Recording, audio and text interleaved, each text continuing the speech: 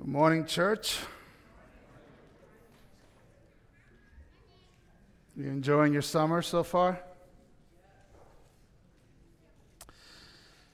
Have you ever met these kinds of people that are kind of like boundary deficit individuals? You know what I'm talking about? They have like this blurred line syndrome. They're kind of like missing this gene called the reasonable limit gene. You know what I'm talking about? They're the ones who like extreme sports and extreme living. They're often fringy. You know what I'm talking about? Have you met people like this? You know anybody like this? I've got some good friends like this. The speed limit is the starting point. I don't want to mention anybody's name, Spencer.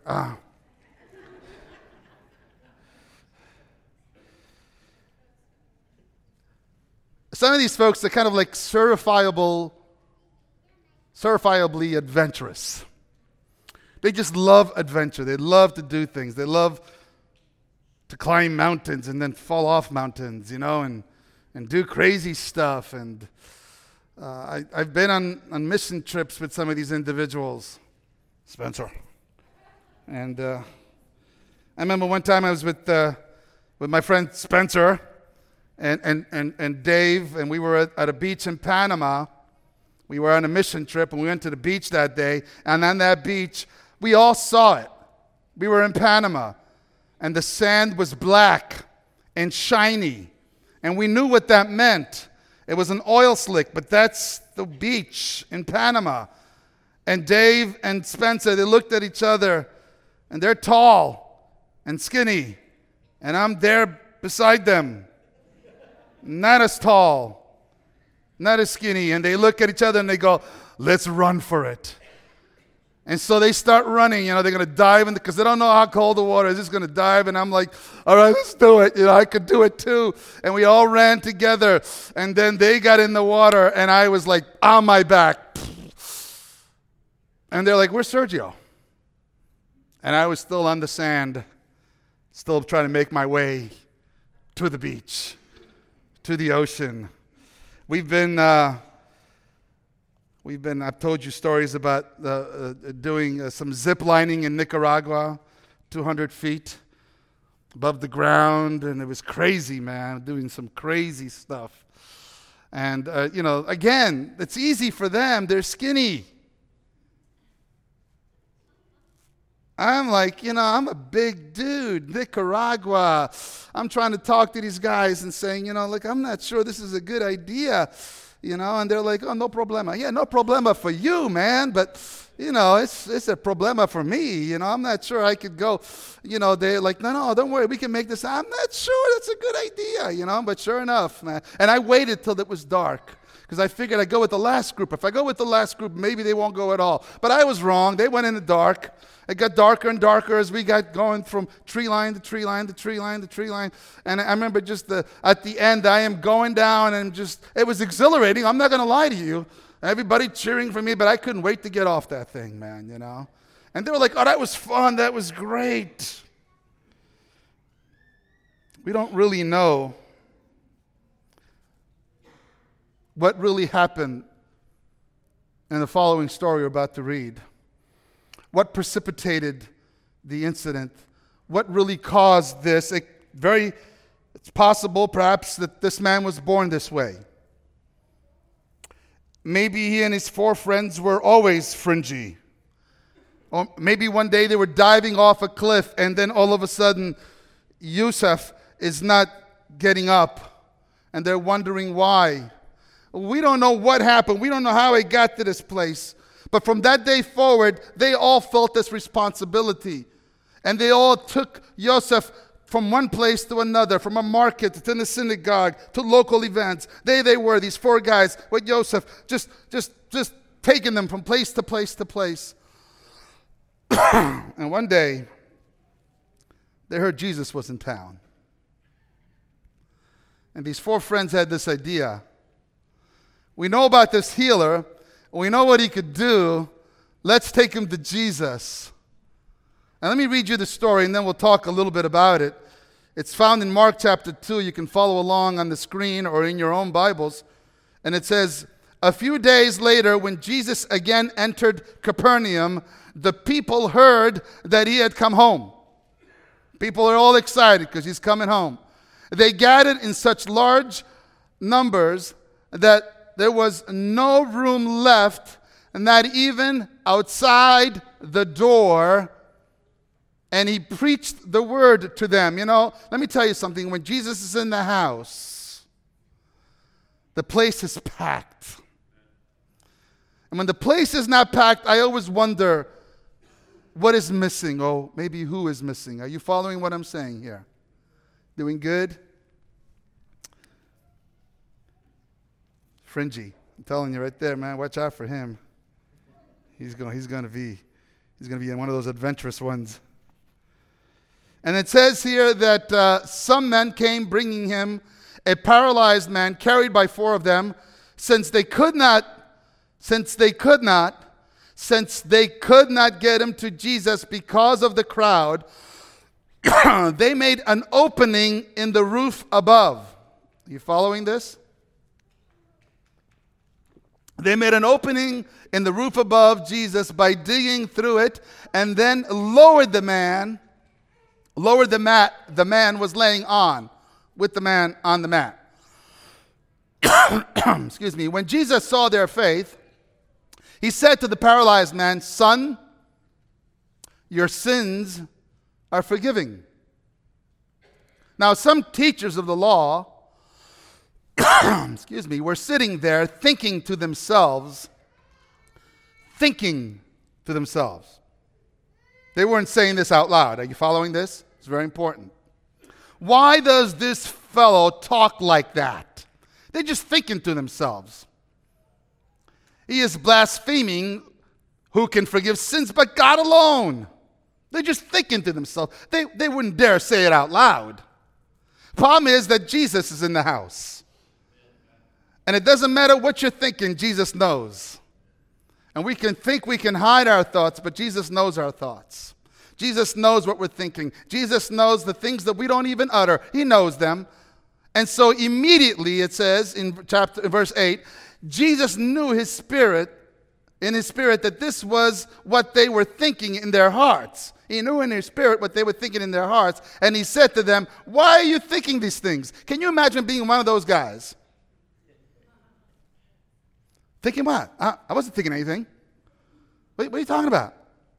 No. Why are you thinking these things? Which is easier? To say to this paralyzed man, your sins are forgiven? Or to say, get up, take up your mat, and walk? Which is easier? They're probably still trying to deny the fact that they were thinking anything.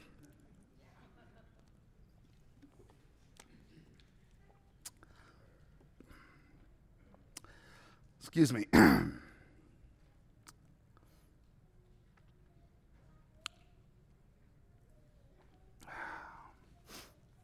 Apparently that's gotten frozen again, huh? Yes, no problem, man. I got you here. So, which is easier to say, right? Get up, your sins are forgiven, or take your mat and walk. But then he says, but that you may know that the Son of Man has authority on earth to forgive sins. He said to the paralytic, I tell you, get up, take up your mat, and go home.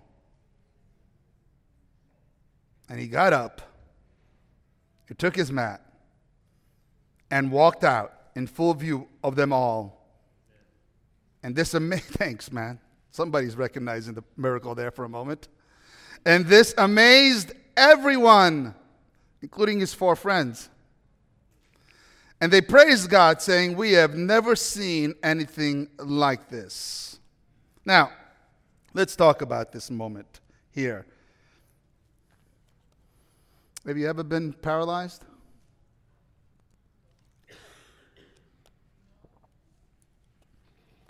Not necessarily physically. But I've talked to some of you, and I know that some of you have been immobilized by self-analysis. Paralysis by analysis. Have you ever heard this before? I've seen this in you guys, that crippling practice which often poisons us with overwhelming guilt. Perhaps you've been stuck in a catatonic state of resentment. I know some of you guys that struggle with forgiving others. You're paralyzed by your own inability to forgive others and accept forgiveness. You're paralyzed. Paralyzed by your inability to forgive or accept forgiveness. Maybe you've experienced verbal paralysis at the time when you know you should have spoken up, but you didn't have the courage to. You didn't have the ability to actually speak up. You got paralyzed. Have you ever experienced this? Anybody ever had a dream, by the way, where you got paralyzed in your dream? You got so scared that you couldn't move or say anything. You wanted to. Have you ever had this happen before? They say that comes from the moments in our lives when we should have said something and we didn't. So apparently there's more of those moments than we realize.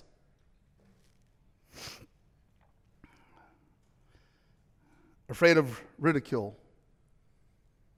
Afraid of losing our jobs, or afraid of losing a friend.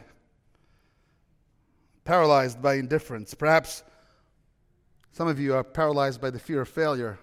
You want to do more, but you just feel like, man, what if I fail? What if I blow it? Some of you guys are plagued by indecision, which leads to inactivity.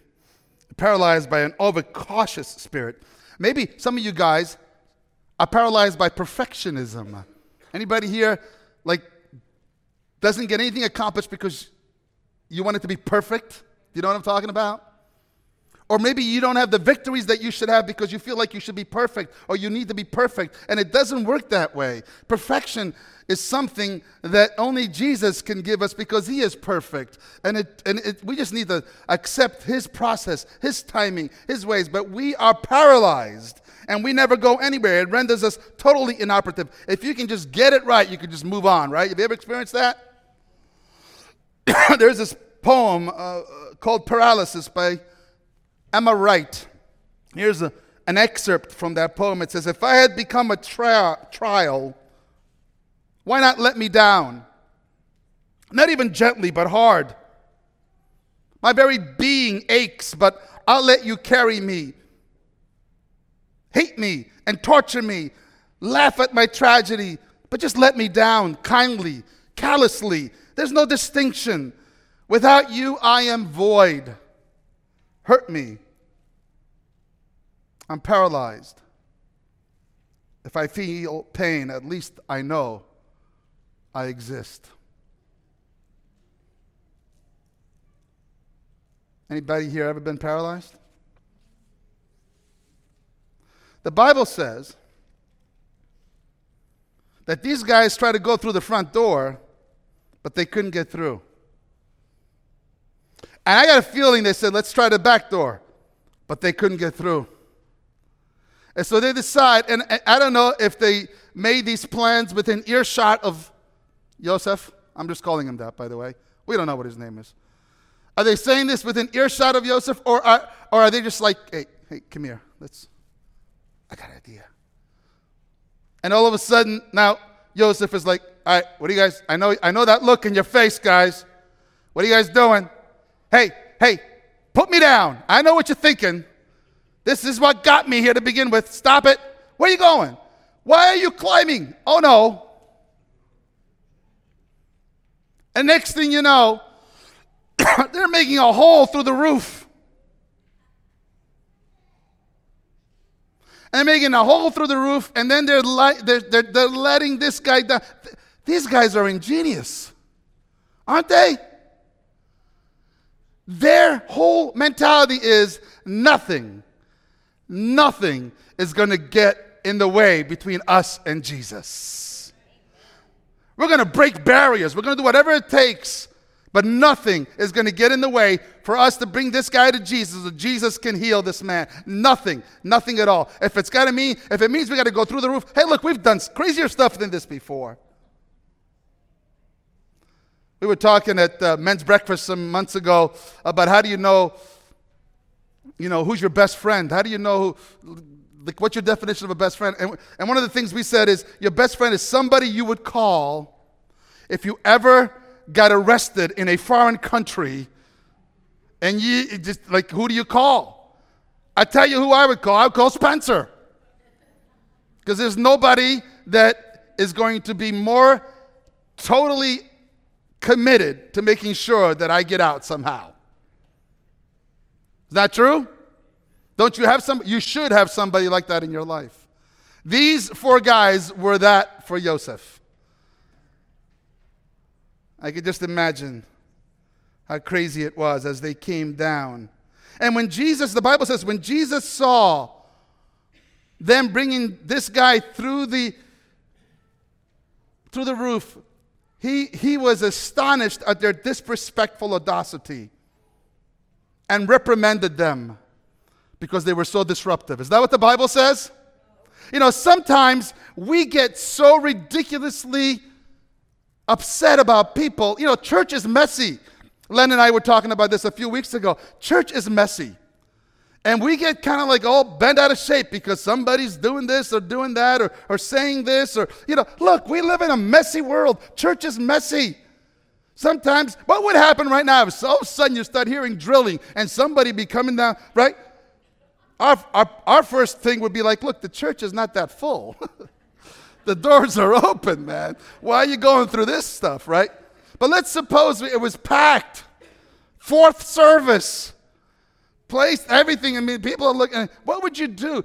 How many people? I can't let this church know. This church doesn't do this. But I can tell you right now, I know churches that get upset because the carpet got dirty by the youth department. As if the carpet is more important than those young people that love Jesus Christ. You know what I'm talking about? Are you there with me? Who am I talking to this morning? Are you following what I'm saying here?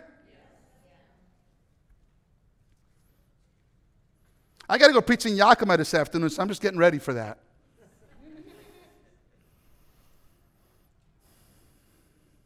And one of the things I'm going to do is I'm going to boast about how this church loves young people.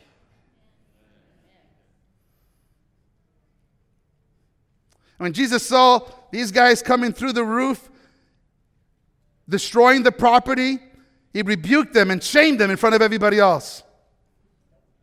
Is that what the Bible says? He realized that it was reckless, and he looked at them and go, it's Joseph and company. I know who they are. They're always going to do this. And dismissed them as hopeless. Is that what he did? No. The Bible says something quite amazing here. Don't miss this. The Bible says that when Jesus saw what?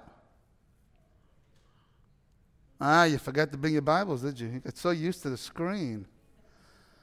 There's a word there that's so important. When Jesus saw what? Whose faith? Their faith. Not even his faith. Their faith. In other words, Jesus looks at the audacity of these guys. He looks at their craziness that we would say, look, you don't do that in church kind of stuff.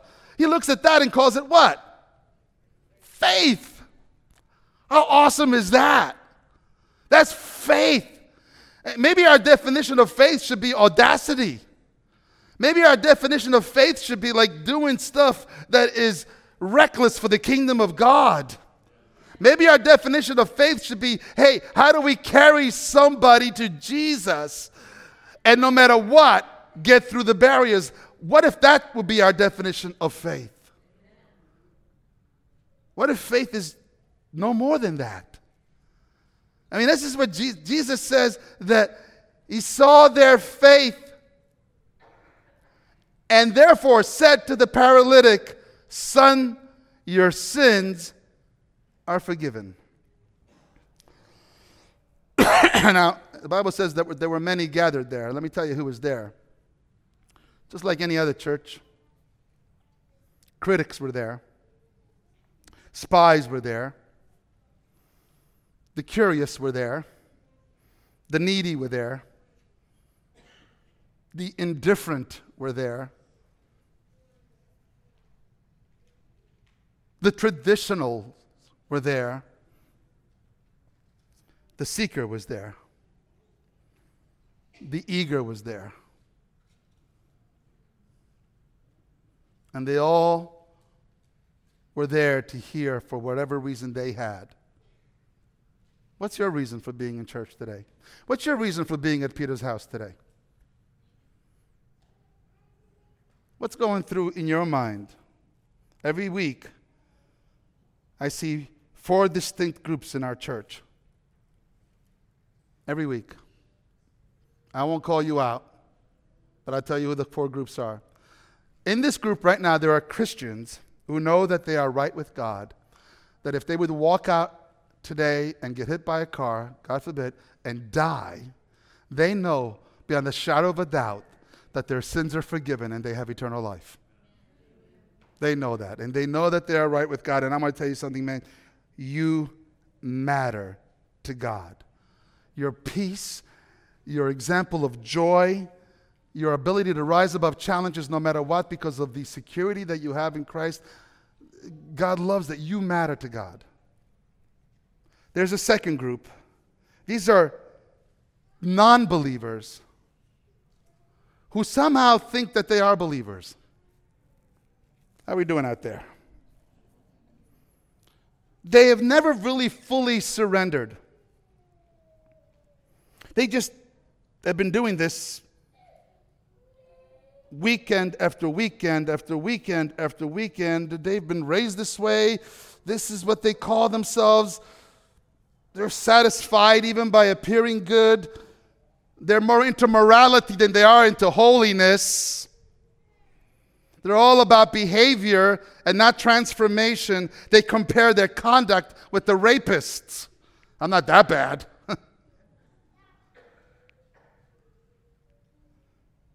And guess what? If you're in that group, you matter to God.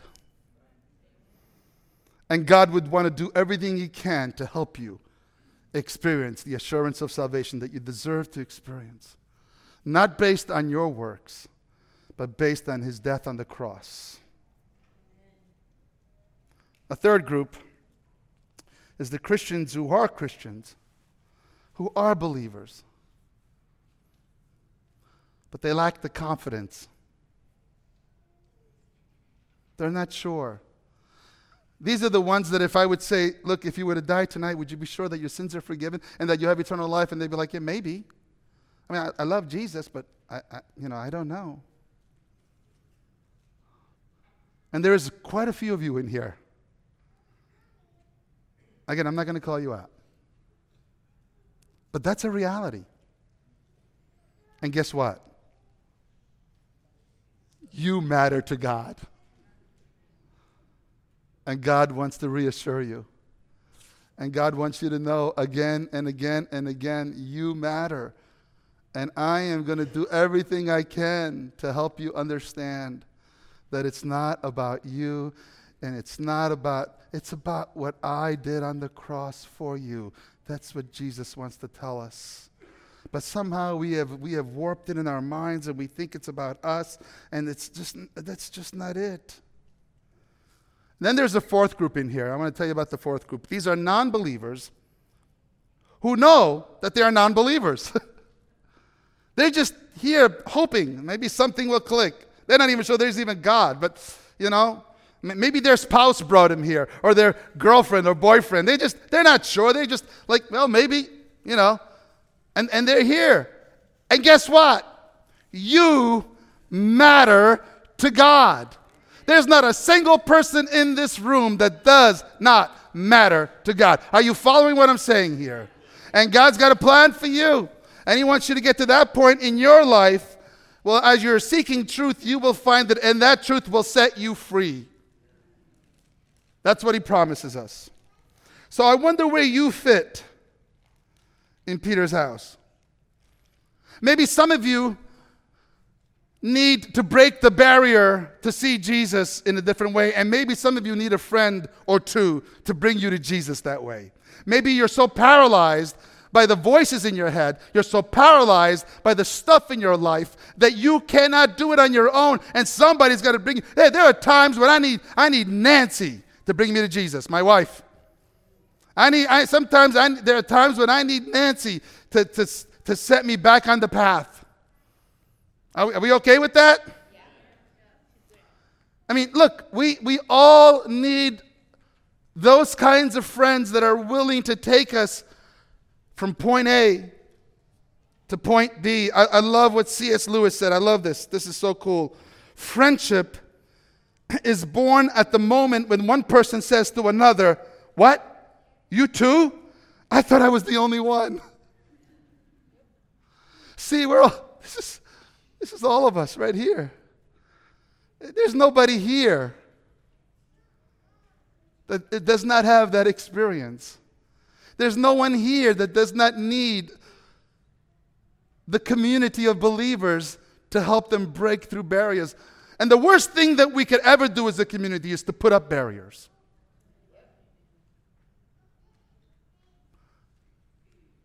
And I've spoken at too many churches where before I walk in, I could tell there's a barrier. And I'm thinking, wait a minute, is this church? Do I got to put a hole in the roof? I mean, the barriers in the church is empty. How is that possible? And we as a church should never, ever, ever, ever, never put up barriers. Our life should be a life that opens doors and makes holes and does whatever it takes so that people can get to Jesus. Amen. That's really what believers are all about. How do I get you to Jesus? Our lives are not even to change that. We as believers, some of us think that it's our job to change people. Our job is not to change people. Our job is to take them to Jesus, who's the only one that can really transform people. We can't even reform people, let alone transform people. It's reported that Howard Hughes, one of the richest men that was alive, when worth approximately $4 billion, said, "I'd give it all for one good friend."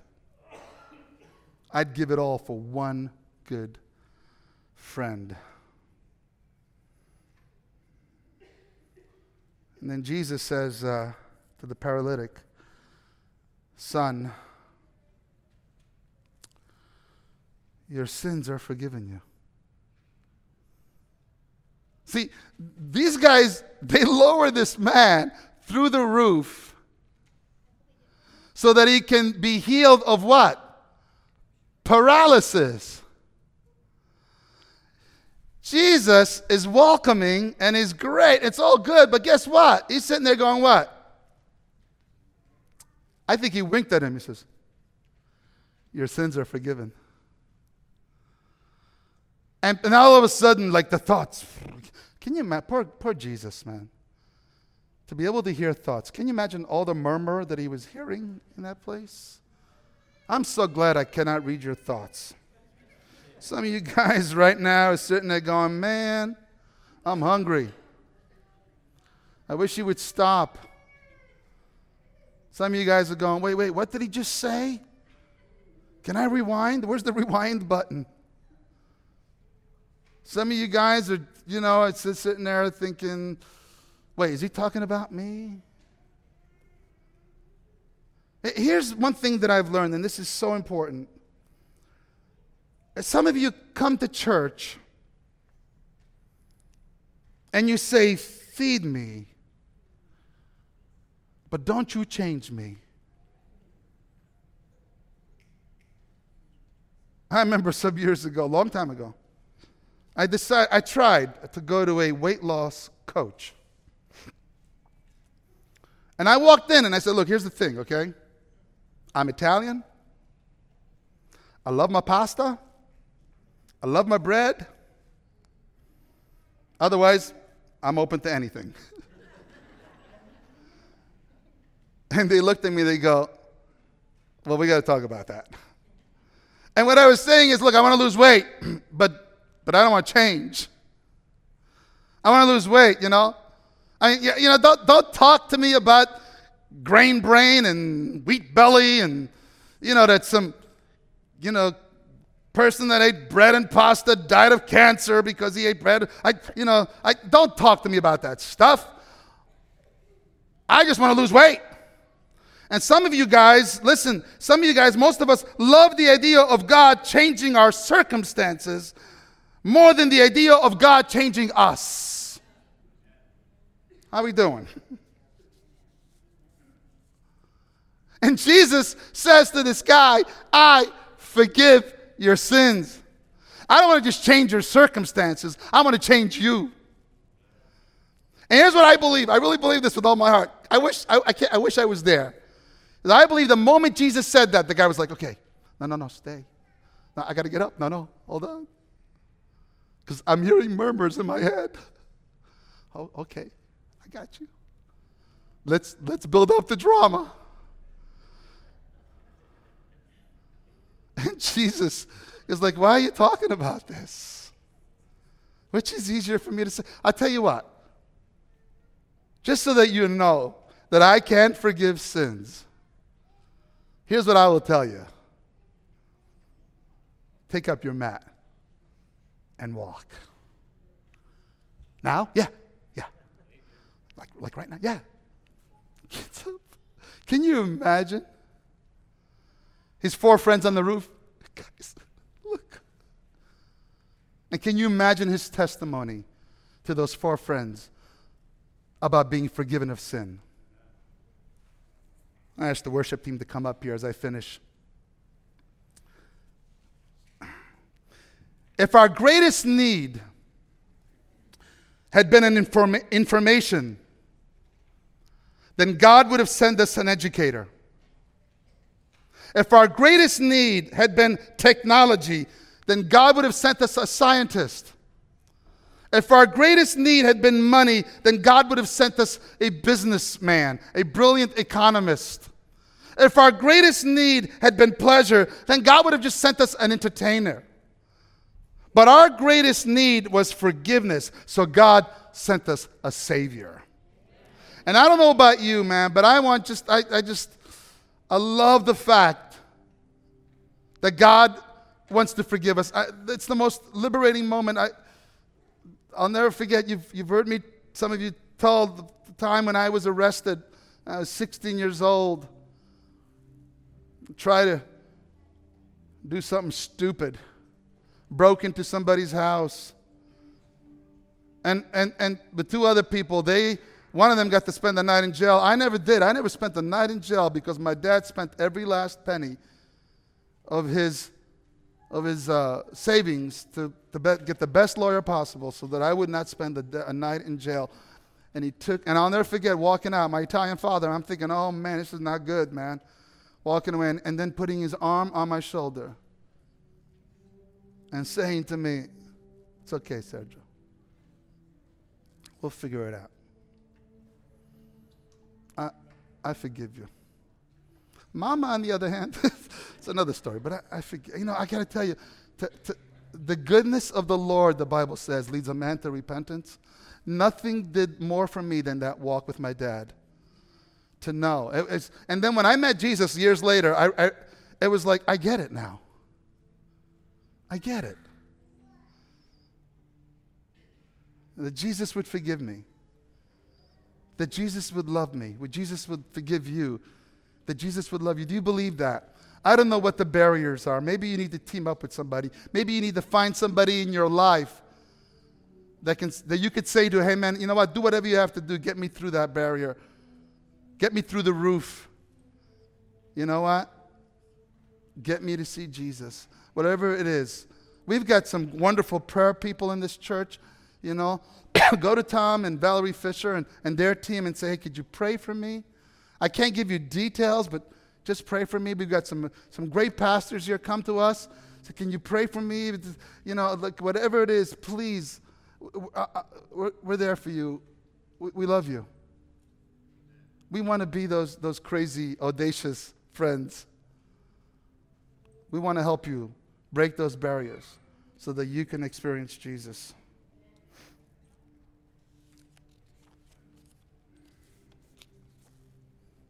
Faith, it doesn't make things easy, but it does make things possible.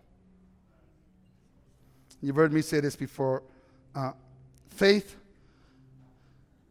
is not just believing in the absence of evidence, but for these 4 men and Joseph, poor guy's got a name now. Faith was believing in the presence of contrary evidence. Most of us would have been like, well, it must not be God's will. No, not to these men. So believe, have faith. Let's see God do some amazing stuff. Amen? Father in heaven, I don't pretend to know all the barriers and all the roofs that are in the way, all the doors that are closed that so many in this room right now are experiencing in their own lives. But I do know this, that you're the kind of God that applauds the faith that can break through those barriers. I pray, Father, that we would help each other get through. Help us to know, Lord, what to do and get creative, Lord. Maybe even a little fringy, Lord. Help us, Father, to experience your forgiveness in our lives. Help us, Father, to experience you with all our being, with all our hearts, with all our minds, with all our soul. In Jesus' name I pray. Amen.